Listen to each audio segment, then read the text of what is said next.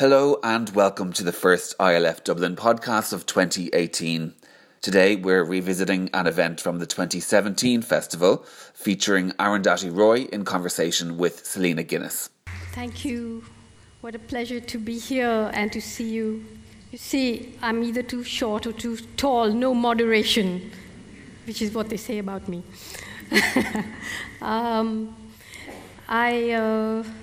It's difficult actually to read sections from this book because it's also interlocked, but I hope the film helped to sort of show you the landscape over which it ranges. So I'm just going to read for 15 minutes and then maybe at the end from another part for 5 minutes. Really, thank you for being here. I think Ireland is the place of the greatest writers in the world.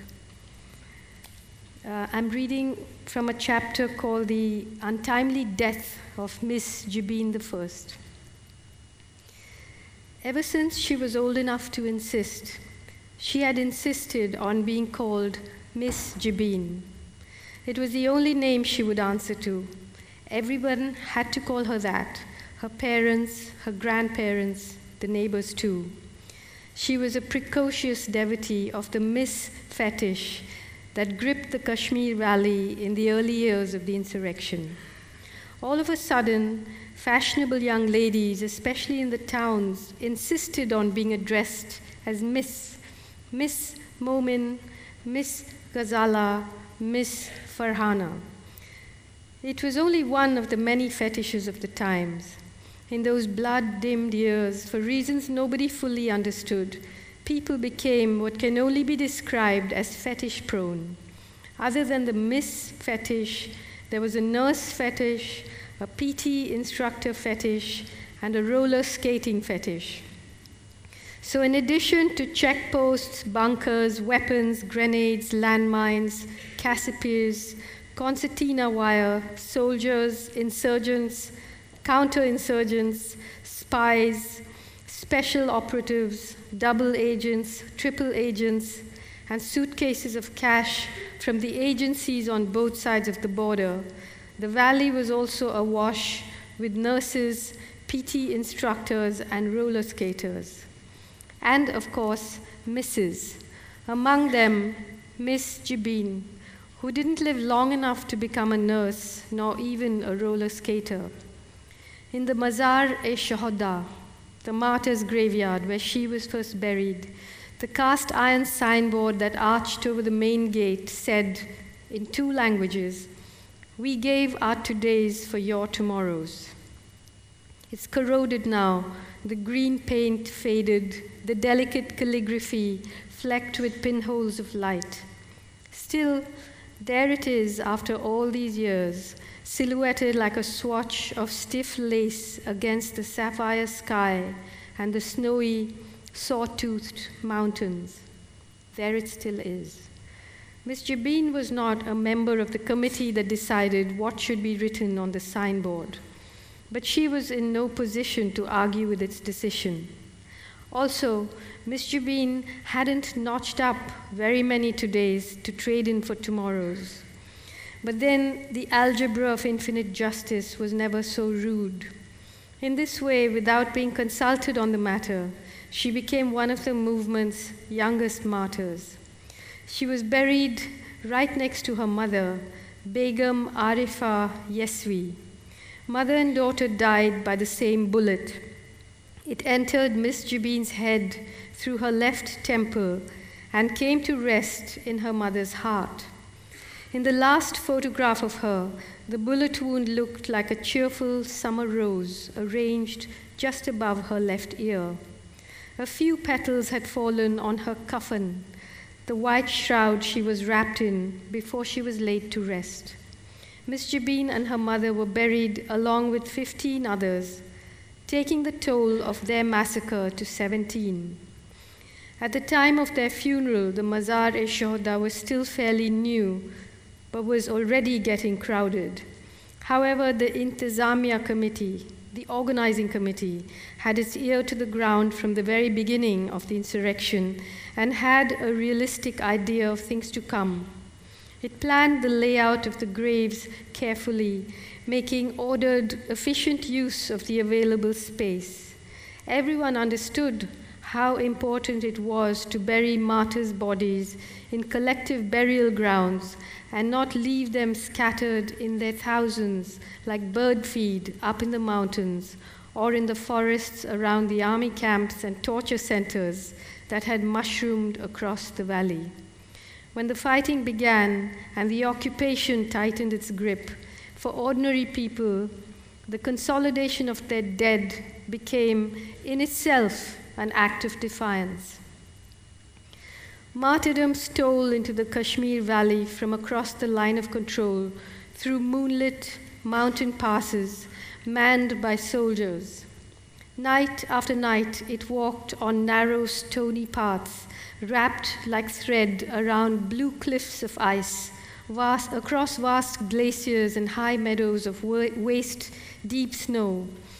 It trudged past young boys shot down in snowdrifts, their bodies arranged in eerie frozen tableaus under the pitiless gaze of the pale moon in the cold night sky, and stars that hung so low you felt you could almost touch them.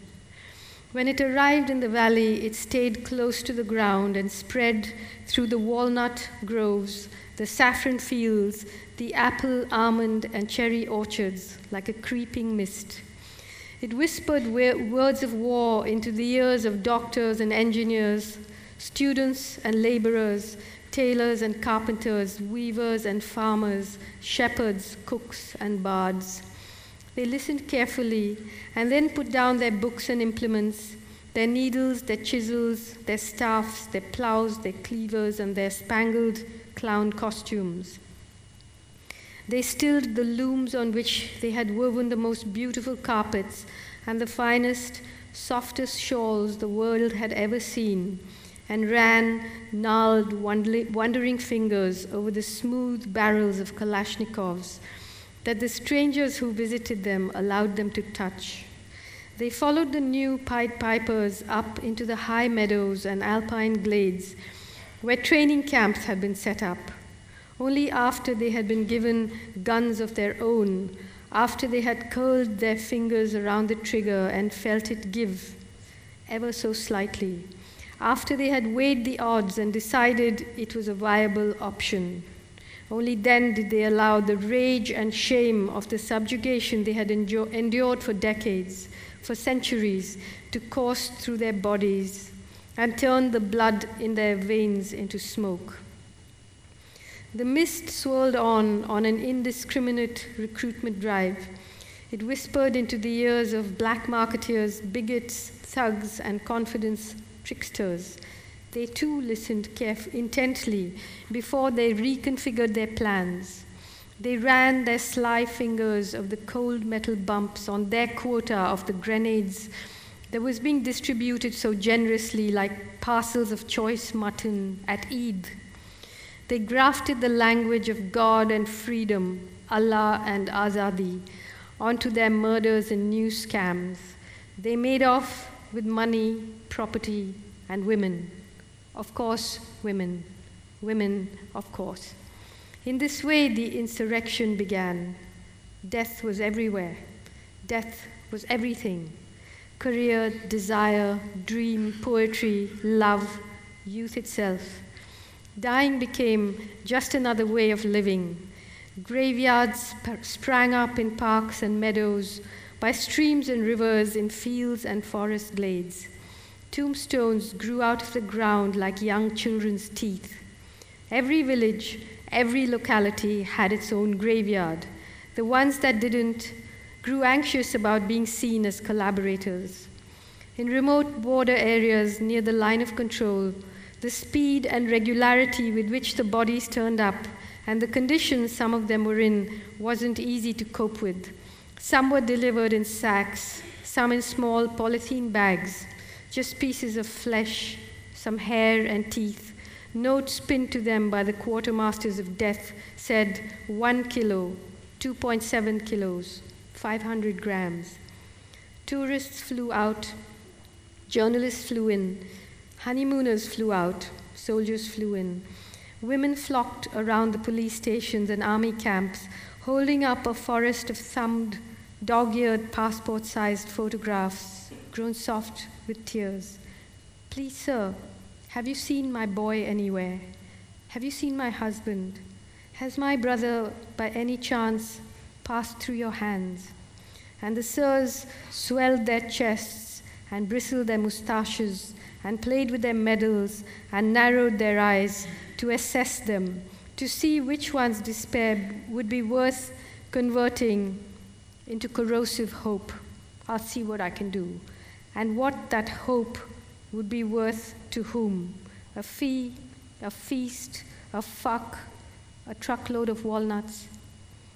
Prisons filled up, jobs evaporated, guides, touts, pony owners and their ponies, bellboys, waiters, receptionists, toboggan pullers, trinket sellers, florists, and the boatmen on the lake grew poorer and hungrier. Only for the grave diggers there was no rest. It was just work, work, work, with no extra pay for overtime or night shifts. Thank you.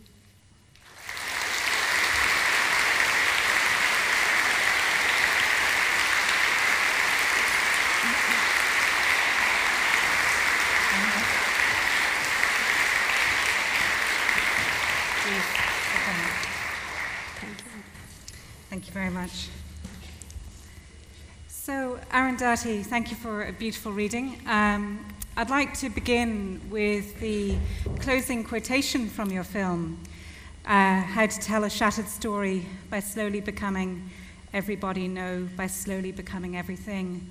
And I wondered if you could explain a little bit more about whether that's a shattered story of a character or a shattered society. Well, in the book, it's in quotes because it's something that is in the notebook, written in the notebook of one of the characters, whose name is S. Tilottama. She's one of the main characters in the book. And she is someone who, the book is full of these sort of what she thinks of as recoveries, which is what Srinagar in Kashmir, the capital of Kashmir, it was inundated by a flood, and the man she loves, who's called Musa, sends her in several fruit crates, what he calls his recoveries. He's a militant in Kashmir, and all these little strange things that are coated in mud, and she thinks that her brain is actually a mud-caked recovery, and she has all these stories and things about. She thinks of herself as a sort of chronicler, a weird chronicler of unconnected things, which make up a very explosive archive in the end. But it's also, how to tell a shattered stories is also, in a way, the endeavor of the Ministry of Utmost Happiness, because I did feel, that somehow, I don't know what the reason for it is, but perhaps the way that the pressure on writers to be able to kind of tell you what the book is in 3 sentences about, or how it's catalogued, or on which shelf it should sit on in a bookshelf, or how a publisher should sell it to another publisher, or whatever, the industry. It eventually domesticates fiction, yes, in a way. And to me, this kind of thinking, which is like, sometimes I know it's not polite, but it's a sort of, it's like thinking in NGO funding teams, I'm going to do a novel on trans, or I'm a specialist on caste, or I work in the peace sector in Kashmir, or I do gender studies. And to me, eventually that kind of thinking, where it's fine, all the work that's been done like that is good, but in fiction, if you think like that, you reduce everything and make it safe. Yeah. And yet the air in the place I come from is seeded with all of this. And what connects all of this is what is the story of our life and time. And every moment is no longer even a moment that we own anymore, because while you're sitting and talking to someone, there's also text messages, there's also some email, there's also someone trying to sell apartment buildings on the phone, or yoga classes or whatever it is. And our lives are so, every second is so fragmented. Yeah. And yet, of course, somewhere, all of it together means something. So that's what I meant. And also, I'm just talking about, the human things, Sure. but there's also animals, and there's also the dead walking among the living and all of that. I think as I'm sure people here will appreciate from hearing you read and from seeing the film and hearing you talk about it, this is a chronicle of many layers, and I think what we'll do is talk about some of those layers in more detail without hoping to domesticate those. We'll keep their wildness, so you needn't worry about that. But one of the things that struck me in reading The Ministry of Utmost Happiness after The God of Small Things is how you have always been, firstly, of course, a very political writer, but also interested in resisting fixed ideas of identity. So where your twins, Rahel and Esther, want to describe themselves as us rather than to identify each other as separate beings. Anjum, who is one of the first characters we meet in this novel, is someone who is also both and rather than either or. And I thought you might begin by maybe telling us a bit about Anjum and what attracted you to each other, because I gather she has a kind of reality in and of herself, really. Yeah, she began to drop in on me and then just moved in and wouldn't go away. And so Anjum is a character who's born as Aftab in the walled city that is known as Shah Jahanabad, the medieval city of Delhi, to Shia Muslim parents who her father claims kind of lineage to Genghis Khan. He's a poet and he's a hakim of traditional medicine who believes that poetry can cure patients, And Anjum is born, Aftab, born as a boy. I mean, his mother thinks she has had a boy and then realizes that he's actually got girl parts and he's a hermaphrodite. And very soon, by the time he's 14, he moves right within the walls of the old city into a home where people who in Urdu are called Hijras live in a home called the Khwabgah. They call it the Khwabgah, which is in Urdu the house of dreams. And that's how it is even today in India. There are many. They are not. They all belong to many kinds of genders. There are men who like to dress as women. There are hermaphrodites. There are people who have had surgery. There are Muslims who don't believe in surgery and so live within the body God has given them, struggling against that or within that. And and they, diverse as they are, live together. Some are Muslims, some are Hindus, of course, Sunni, Shia, Hindu, Christian, all of that.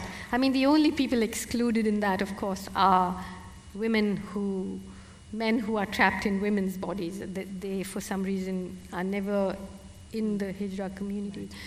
But so Anjum, though Anjum is a unique person, it is not a sociology of the Hijra community or anything like that. The book, she's a unique person, and interesting when you asked about identity, that her story really is that at one point she adopts a little girl who she finds on the steps of the Jama Masjid, a little abandoned girl, and and she loves her and brings her up. The little girl called Zainab is brought up with all these mothers and fathers, and she's loved and spoilt and adored. And then Anjum actually gets caught up. She travels to, for some reason, she travels to the state of Gujarat with an old friend of her father's called Zakir Mia, and they get caught up in the 2002 massacre of Muslims that took place, in which more than 1,000 people were massacred on the streets by mobs like the one you saw in the film, and women were raped and burnt alive. I mean, right in broad daylight, TV cameras, many big metropolises, as well as in rural areas. This happened under the watch of the person who's the prime minister now. But anyway, Anjum gets caught up in this massacre, and when you speak of identity, she was caught up in the massacre because she's a Muslim, not because she's a Hijra. And she actually survives it because she's a Hijra, and the murderers believe that killing Hijras brings you bad luck.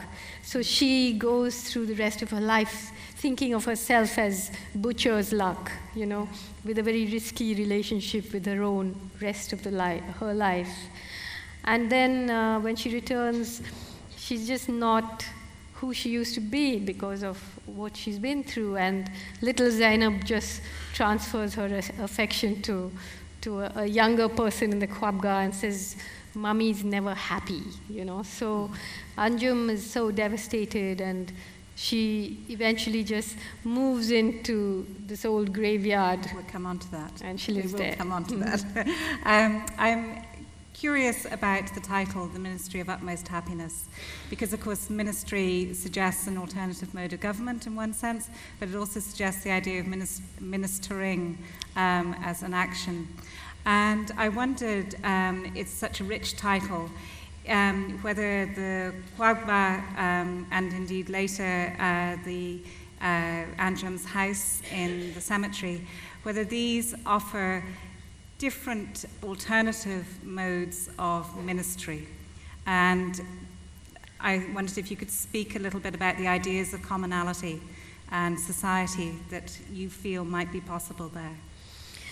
Yeah, I mean, many think that it's a satirical title, The Ministry of Utmost Happiness, but it's not really, because I think that if there is one urgent task right now for us as a species, it is to rewrite the recipe that is being handed down to us of what constitutes happiness, what constitutes progress, what should be thought of as civilization, And in fact, Anjum starts a guest house in the graveyard called the Jannat guest house. The Jannat means paradise in Urdu.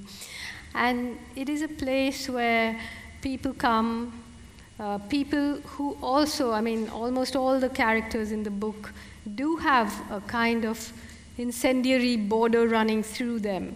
Anjum has the border of gender, but one of the people who comes to live with her and who loves her very much is a Dalit, belongs to a community of untouchables, a Dalit, who too has watched his father being beaten to death by a Hindu mob of cow protectors, and in anger he converts to Islam, and he calls himself Saddam Hussein because he's very impressed by this video that he has on his phone of Saddam at the time of his execution, who just looks with utter disdain at his executioners, and he says, "I want to do what I have to do, and then I want to die like that." And he calls himself Saddam, and he and Anjum sort of become business partners in the graveyard. And so Saddam has this border of caste, of religious conversion, which is incendiary right now in India, and which has a history that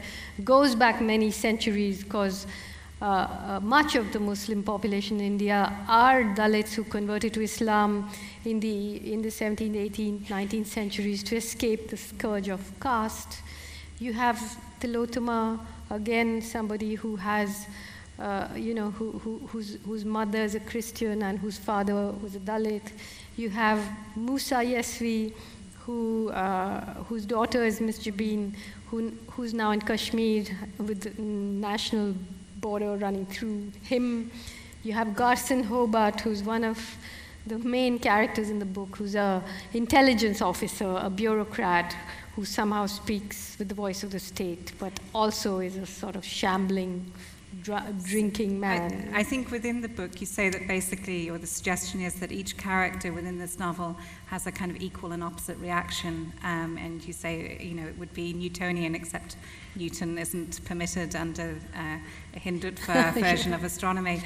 And one of the key kind of spaces within the novel is this astronomical park that's in the center of Delhi, where all of these characters can congregate and protest for various political campaigns, really. And when I was reading the novel, I dug out a map of Delhi to try and find out where this place was, and noticed that it was on the edge of the police colony. And I read that you studied architecture and urban planning before you began to write. And I wondered how much the physical spaces that these characters move through helped you to structure your novel. How did that training in urban planning help you conceptualize these layers of narrative?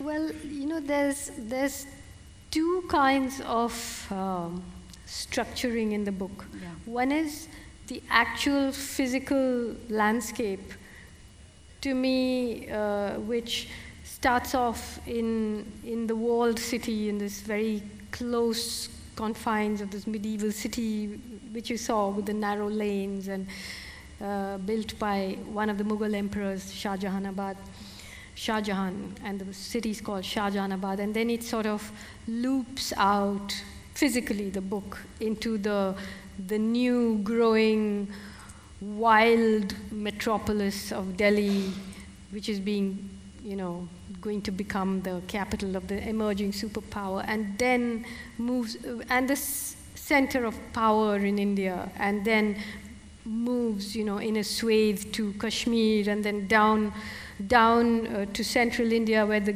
Maoist guerrillas are fighting against, what is known as Operation Green Hunt, where all this land inhabited by indigenous people has been signed over to mining corporations and so on. So that was, in a way, physically looking at it.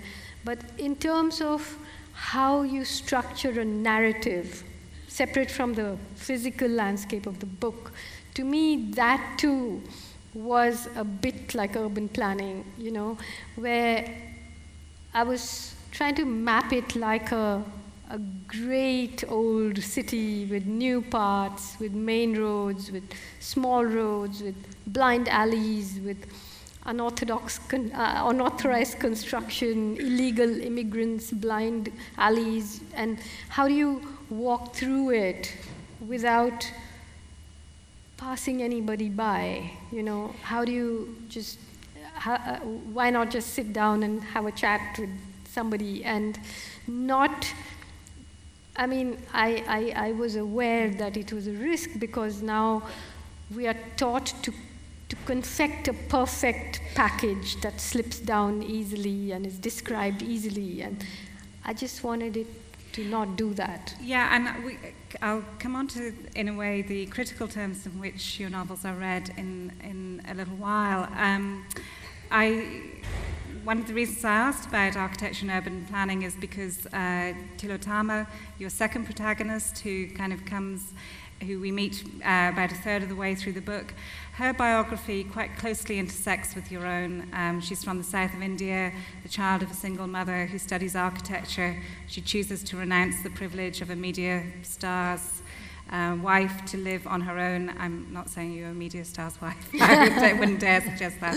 But I wondered then, following on from that, is it dangerous for you to say how closely Tilotama's experiences in Kashmir approach your own?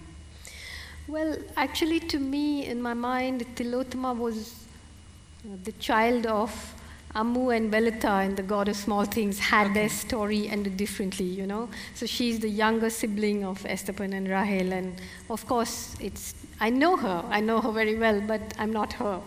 But it's you know, again, when I started to travel to Kashmir, I realized very, very quickly that, it's not that what happens in Kashmir, it isn't that there is some war going on there which is not reported and therefore people in India don't know about it. It is very much reported, celebrated.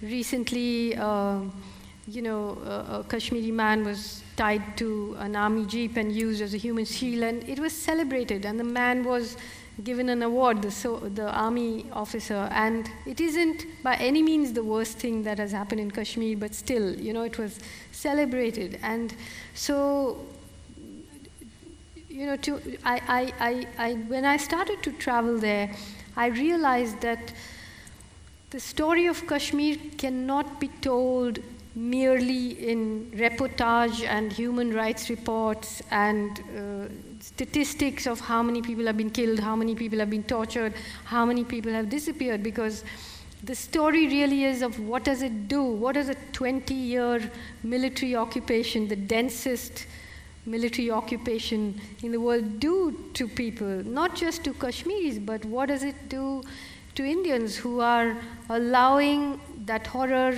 to lie in their stomachs, who are digesting it, who are being corroded by it? How does any one of us dare to speak about any injustice that is done to us if we are prepared to accept that? So, you know, fiction is truth. You know, fiction is the only way you can tell that story.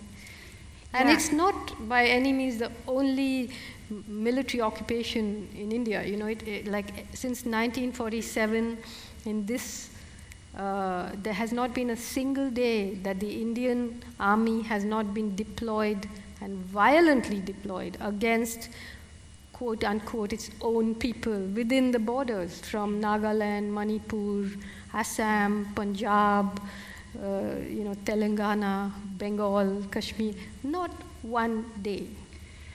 Now, returning within the novel, Tilo is loved by three men, a Kashmiri separatist, Musa, an officer for the Indian Intelligence Services, Dash Gupta, who she knows as Garson Hobart, and then Naga, a left-wing journalist who has been co-opted by the agencies.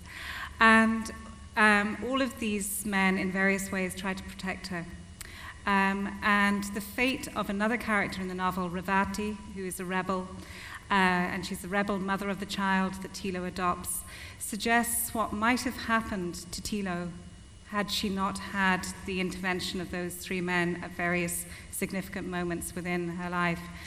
And that incident you spoke about, atrocity of the man tied to the front of the Jeep, has a personal significance, I think, as well. I mean, obviously it has a wider personal significance, but it's got a very pertinent recent significance, which is that an MP from the ruling BJP party, a Bollywood star from Gujarat, tweeted that you should have been the person who was tied to the front of that Jeep and paraded round the villages of Srinagar.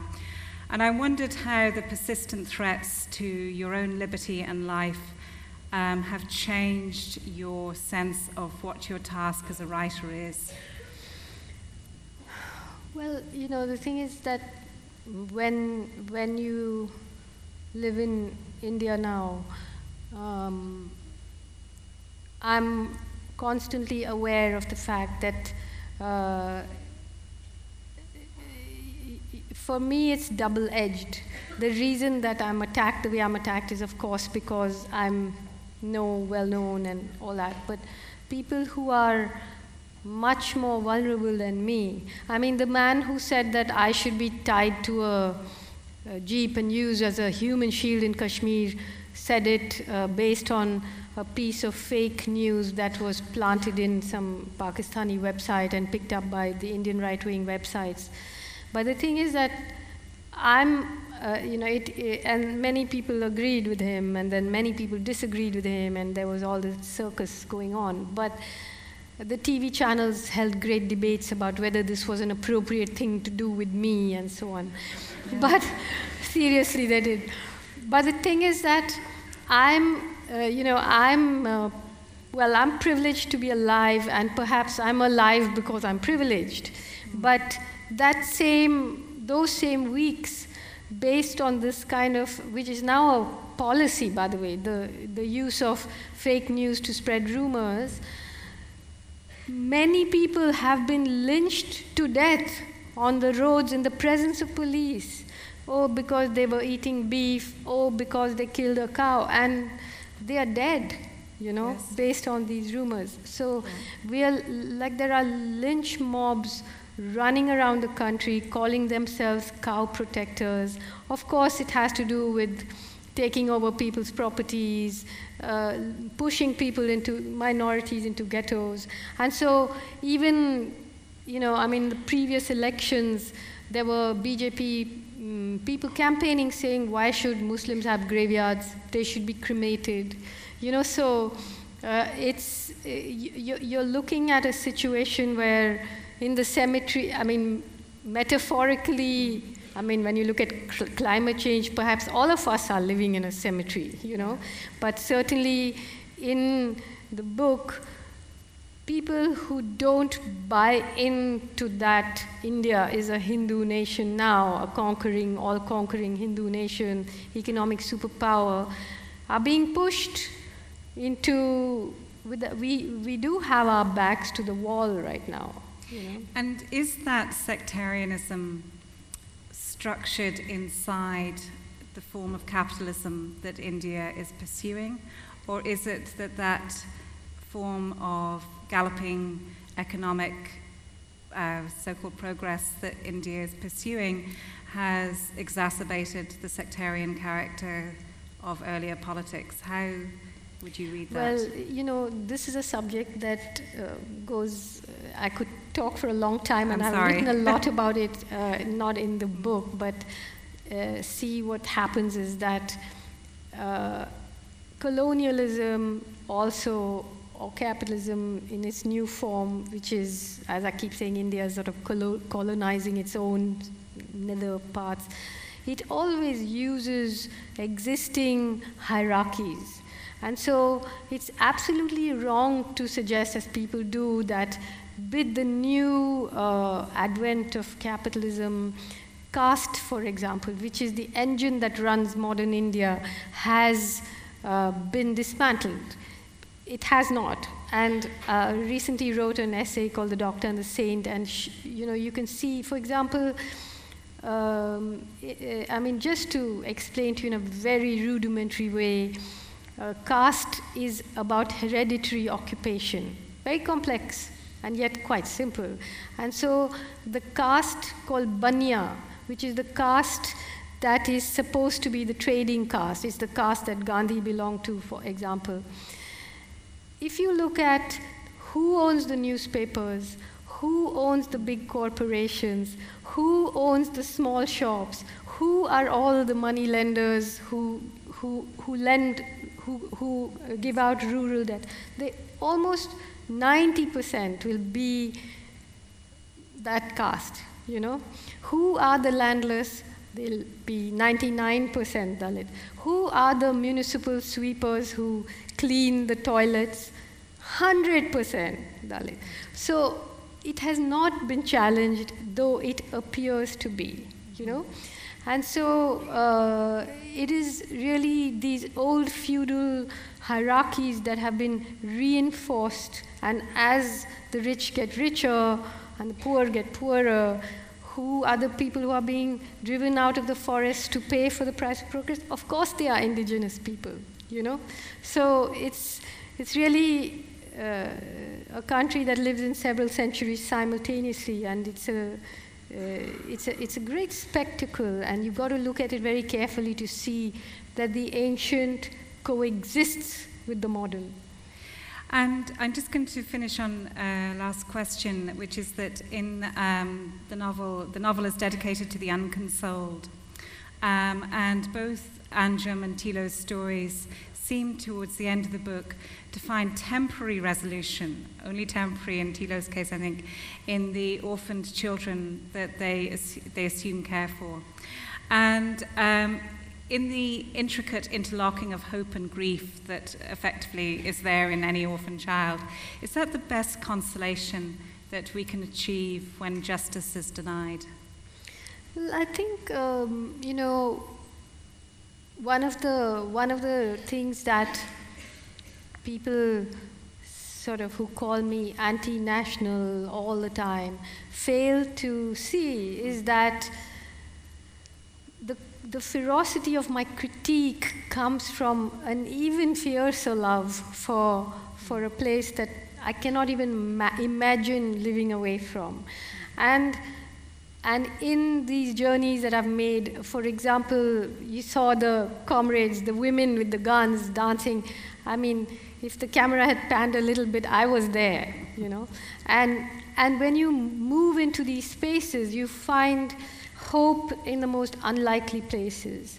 And people who do not think of hope and happiness as some kind of stainless steel sculpture that's immutable, you know that it lasts for a very short time, then something else happens, and something else happens, and you're a traveler who needs to know that you must hold on to what is beautiful while you can, and then something else will happen. And so, of course, it ends up in this very fragile and yet tenacious thing. And I see that in this great city of Delhi, I see that, there might be someone who I've known for years who every day begs under a particular flyover. And I've known that person from when they were young, and now they have spectacles, and now they are, older, and they are still there, while some huge corporation has collapsed and ruled the world and then died and gone away, So the tenacity of fragile things is something which I love and think about a lot. But I think that's a lovely place to stop, this tenacity of fragile things, and to invite the audience now for any questions. There are 3 roving mics. Please wait until the microphone comes to you. And I'd also ask you, please, to make sure that your question is shaped like a question and not a lecture. Okay? Thank you.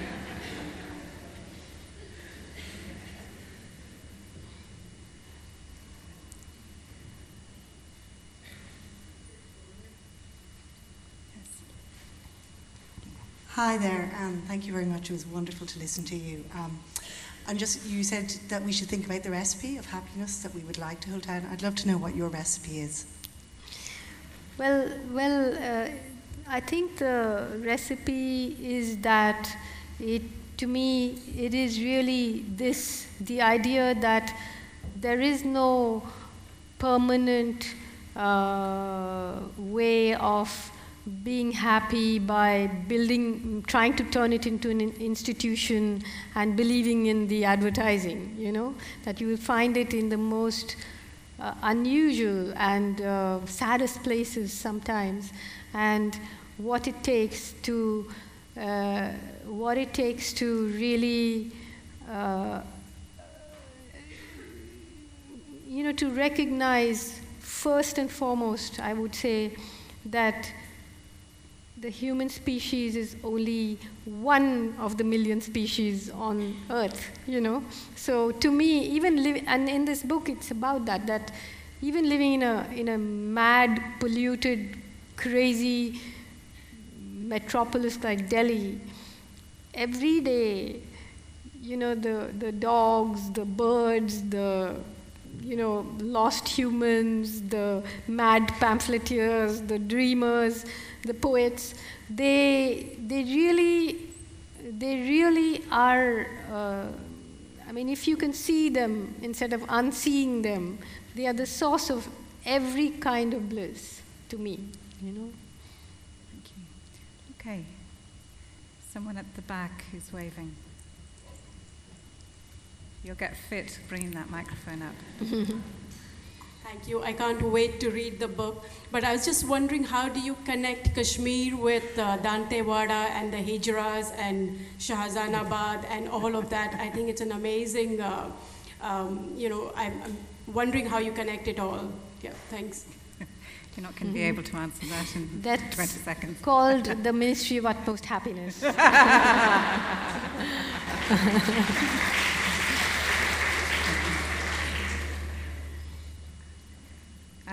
There's a man down the front here.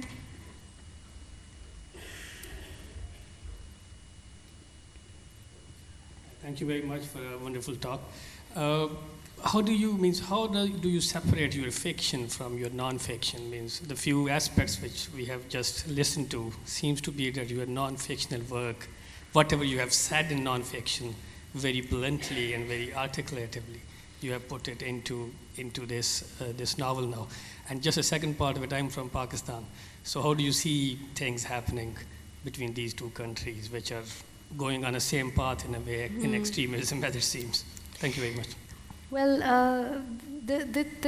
I think the fundamental difference between my fiction and non-fiction is that the non-fiction was always in essay form, and it was always a very urgent intervention in a situation that was closing down. For example, when a few years ago the Indian government announced what was called Operation Green Hunt, where they were going to flood the forests of central India with paramilitary to flush out, these are the words that are used, to flush out Maoist terrorists. And, there was a sort of consensus building about what it was, and very few, even in the media, would talk about the fact that, no, actually there were hundreds of memorandums of understanding signed between the government and these private corporations.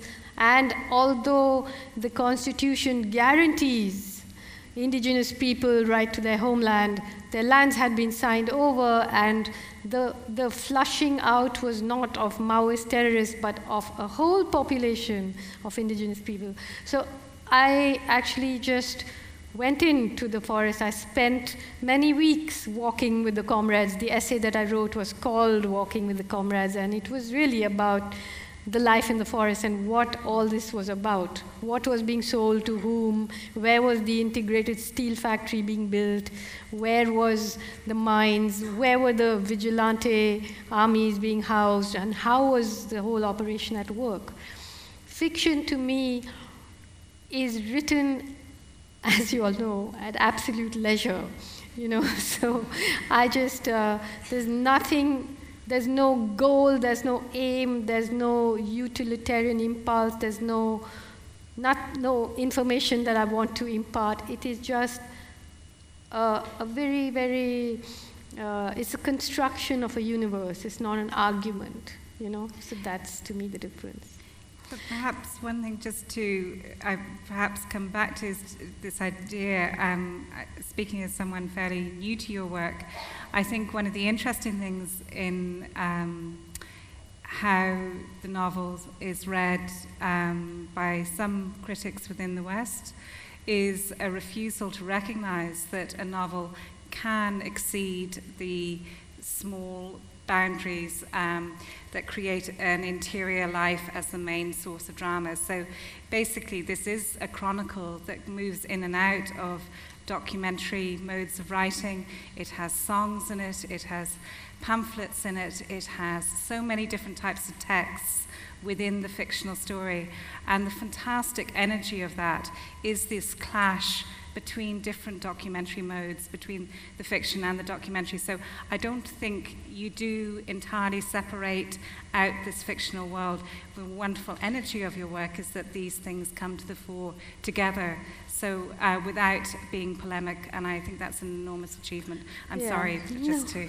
It's true. I mean, but the thing is, like, for example, one of the major characters, Garson Hobart, he's a intelligence officer and bureaucrat and very brilliant, very sophisticated. He's not, so it's not that to me the worst thing would be if I had used fiction to kind of set out some sort of political manifesto and animated these characters to play that out. But for me, they are, showing you things from different ways and different points of view. And, even, for example, language is something that was very important for me, that the book, when you live in North India, all of us live in several languages. We're speaking English, Urdu, Hindi, Kashmiri, Malayalam, Telugu, and how are the cadences of these, sometimes translated by the characters themselves, sometimes translated by the author, but absorbed in ways where you're not just being gimmicky and having people who speak Hindi translated into pidgin English, but there's this, how do you make it transparent and yet absorb these cadences, this poetry, this music, these different ways of thinking that people live with, So yeah, all that is very much part of fiction for me. Should we, there are lots of hands going up. Should we talk to the lady in the front here, please? Namaskaram.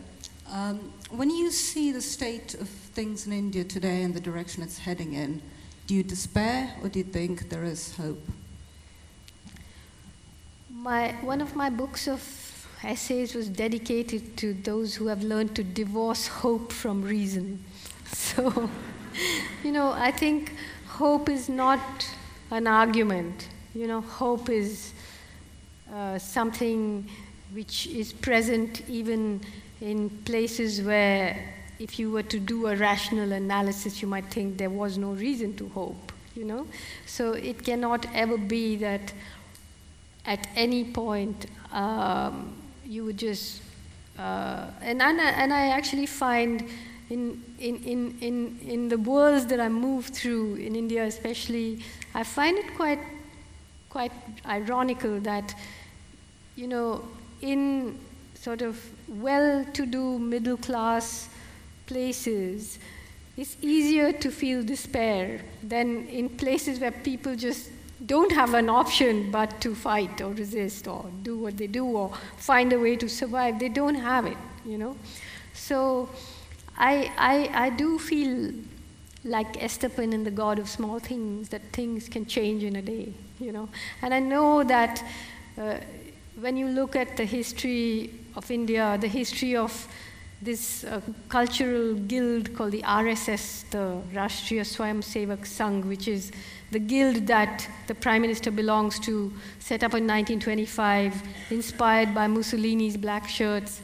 believing and working towards a Hindu India since 1925.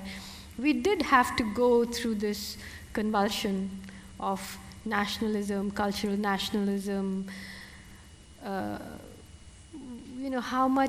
how quickly we will be able to recover from it, whether you can call back this kind of venom that's been injected into people's veins every day. I don't know, but I do know that the wisest, most wonderful minds are at work there, resisting this, and by no means has everybody lain down and died, Okay. There's a lady at the back on the right who's had her hand up for quite some time, I think. Oh, great. Yes, let's go there. Sorry, thank you. So just to follow on from what you were saying about not writing a political manifesto in a novel, I think it's also great to see, an anti-capitalist standing on the stage of the main national literature festival, because often politics is quite absent from things like this. So I'd just be interested in what you think of, I suppose, how fiction is doing, and is it playing a successful role in terms of challenging capitalism, intervening in those struggles, and also, I suppose, who your favourite political authors are, who you're reading at the moment? Well, I, a couple of years ago, wrote a book called Capitalism, A Ghost Story, in which I talk about how capitalism has affected the pedagogy in, let's say, countries like the US, and how, those who question it are just excluded from the agenda altogether. And now I feel that it's not just the God of Small Things, but 20 years of political writing that informs my fiction and that also brings many of you here. Because I feel that precisely this, that what I was saying about the NGOization of the mind, where we are frightened to be ferociously political and questioning, even in our art. Whereas, of course, I'm not, I've always said there's no excuse for bad art, so you don't, whether however radical you are, it doesn't excuse a bad novel or a bad poem or a bad painting, you've got to peg it right up there. But I do think that a lot of young people, I've noticed it in the last few days I've been speaking in England. I am very, very happy to see that very young people are really thinking about what is going wrong with this world and are not interested in just being fed this there is no alternative kind of crap, So I think it has to inform everything that we do.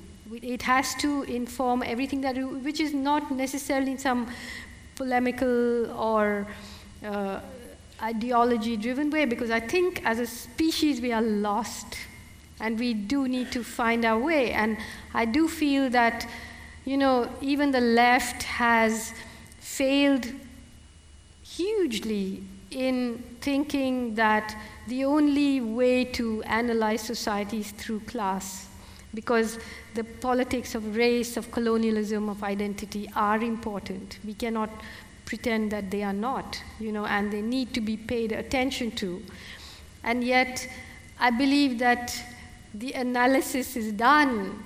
We need an exorcism. We need shamans. We need art and literature and music, but not just to be performing entertainers, but to be asking the big questions, risking that in our art. Thank you. Yes, sorry. Hi, Arundhati. Thanks very much for bringing this book. It's absolutely fantastic. Thank you. People like me, who's coming from India, who live in such ghettos of uncertainty, and you're a brave child to tell the king is naked. But everybody, enjoy that book. The other thing I want to ask you is, or it's just a coincidence that I found, that you are in the land of Guinness and the World Book Records, the little god from Shahjahanabad or his little mistress could get into some of the categories. After all, Selena Guinness is also on your side. Yeah. He's referring to a little reference in the book where Zainab, who's this little girl who Anjum adopts, she's a great animal lover, and she protects her goat from 17 consecutive years of slaughter for Eid. But it never makes it into the Guinness Book because there's no such category. Yeah. And I'd just like to say the great thing about Arundhati's fiction is that it shows that nothing is black and white. Do we have another couple of questions? I think I'm neglecting this side.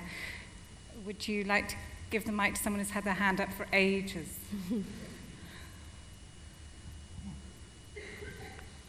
Hi, I love your writing. I wanted to ask you if, and I would include you amongst this, if the resistance to what's going on in the world at the moment is led by women. What do you think comes after protest? Like, what's the next picture that you would see? Well, since you're talking about women, you saw the women in the forest. And it was very interesting that before I went in, I had this idea that, there's an armed struggle and it is never good for women and so on. And then I saw that half of the guerrilla army were women. And I spoke a lot to them about why were they in the guerrilla army. And, some of them are there, many of them are there because they had just seen their sisters and friends and mothers just being brutalized, raped by the paramilitary and the vigilante armies that came in. But some of them were there because they just couldn't take, they saw an opportunity to escape the patriarchy within their own conventional societies. But there were men, these are the armed women, but there were tens of thousands of women called the Adivasi Krantikari Mahila Sangathan, which means the Indigenous Revolutionary Women's Association, who are fighting this displacement. The anti-displacement, anti-dam movement is led by women in India. The whole economic miracle of India depends on the displacement of millions of people, and women pay the biggest price and therefore are on the front lines of this fight. But it's very interesting that the professional NGOized funded feminist movements never think of them as feminists, because feminism now has been funded and blinkered in a way that the only people who are considered feminist, or the only work that's considered feminist, is work that does not question this economic hierarchy. So often when people say that what happens after protest, the point is, after protest you win. If you win the fight against the dam and you're not displaced, you won, right? It's not this kind of equivalence that's made, you can protest, but you know what happens next. The fact is that these are battles of survival, and when you survive, you win.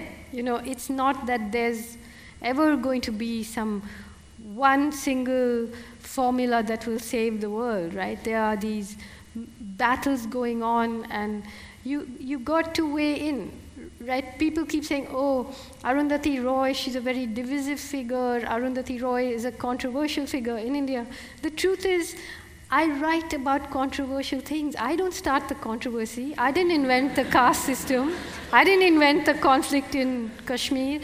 I didn't invent the displacement of Big Dam, but you've got to jump in. You've got to make it clear, what are you thinking about these things? Where would you like to, which part of the ship do you want to be the ballast in, And so I think that the time is there to step up to the plate, and women in India don't have a choice, because it's crazy. You live, let's say, in an indigenous society.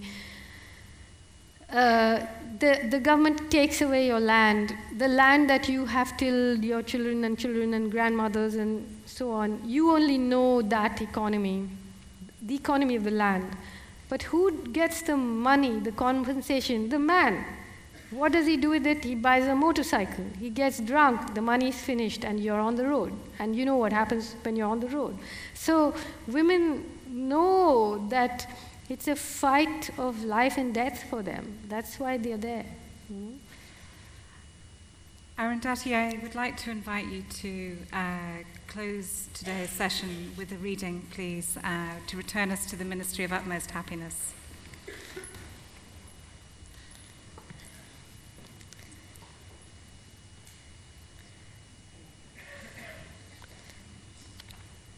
So this is a chapter called The Nativity, and it's about a little woman, and it's about a little woman in a very big city. It was peacetime, or so they said. All morning a hot wind had whipped through the city streets, driving sheets of grit, soda bottle caps, and beady stubs before it, smacking them into car windscreens and cyclists' eyes. When the wind died, the sun, already high in the sky, burned through the haze, and once again the heat rose and shimmered on the streets like a belly dancer. People waited for the thunder shower that always follows a dust storm, but it never came. Fire raged through a swathe of huts huddled together on the river bank, gutting more than 2,000 in an instant. Still, the amaltas bloomed, a brilliant, defiant yellow. Each blazing summer, it reached up and whispered to the hot brown sky, "Fuck you." She appeared quite suddenly a little after midnight. No angels sang, no wise men brought gifts, but 1,000,000 stars rose in the east to herald her arrival. One moment she wasn't there, and the next, there she was on the concrete pavement, in a crib of litter, silver cigarette foil, a few plastic bags, and empty packets of Uncle Chips. She lay in a pool of light under a column of swarming, neon-lit mosquitoes, naked. Her skin was blue-black, sleek as a baby seal's. She was wide awake, but perfectly quiet, unusual for someone so tiny. Perhaps in those first short months of her life, she had already learned that tears, her tears at least, were futile. A thin white horse tethered to the railing, a small dog with mange, a concrete-colored garden lizard, 2 palm-striped squirrels who should have been asleep, and from her hidden perch, a she-spider with a swollen egg sac watched over her. Other than that, she seemed to be utterly alone. Around her, the city sprawled for miles, 1,000-year-old sorceress, dozing but not asleep, even at this hour. Gray flyovers snaked out of her Medusa skull, tangling and untangling under the yellow sodium haze. Sleeping bodies of homeless people lined their high, narrow pavements, head to toe, head to toe, head to toe, looping into the distance. Old secrets were folded into the furrows of her loose parchment skin. Each wrinkle was a street, each street a carnival, each arthritic joint a crumbling amphitheater where stories of love and madness, stupidity, delight, and unspeakable cruelty had been played out for centuries. But this was to be the dawn of her resurrection. Her new masters wanted to hide her knobby, varicose veins under imported fishnet stockings, cram her withered tits into saucy padded bras, and jam her aching feet into pointed, high-heeled shoes. They wanted her to swing her stiff old hips and reroute the edges of her grimace upwards into a frozen, empty smile. It was the summer Grandma became a whore. Thank you.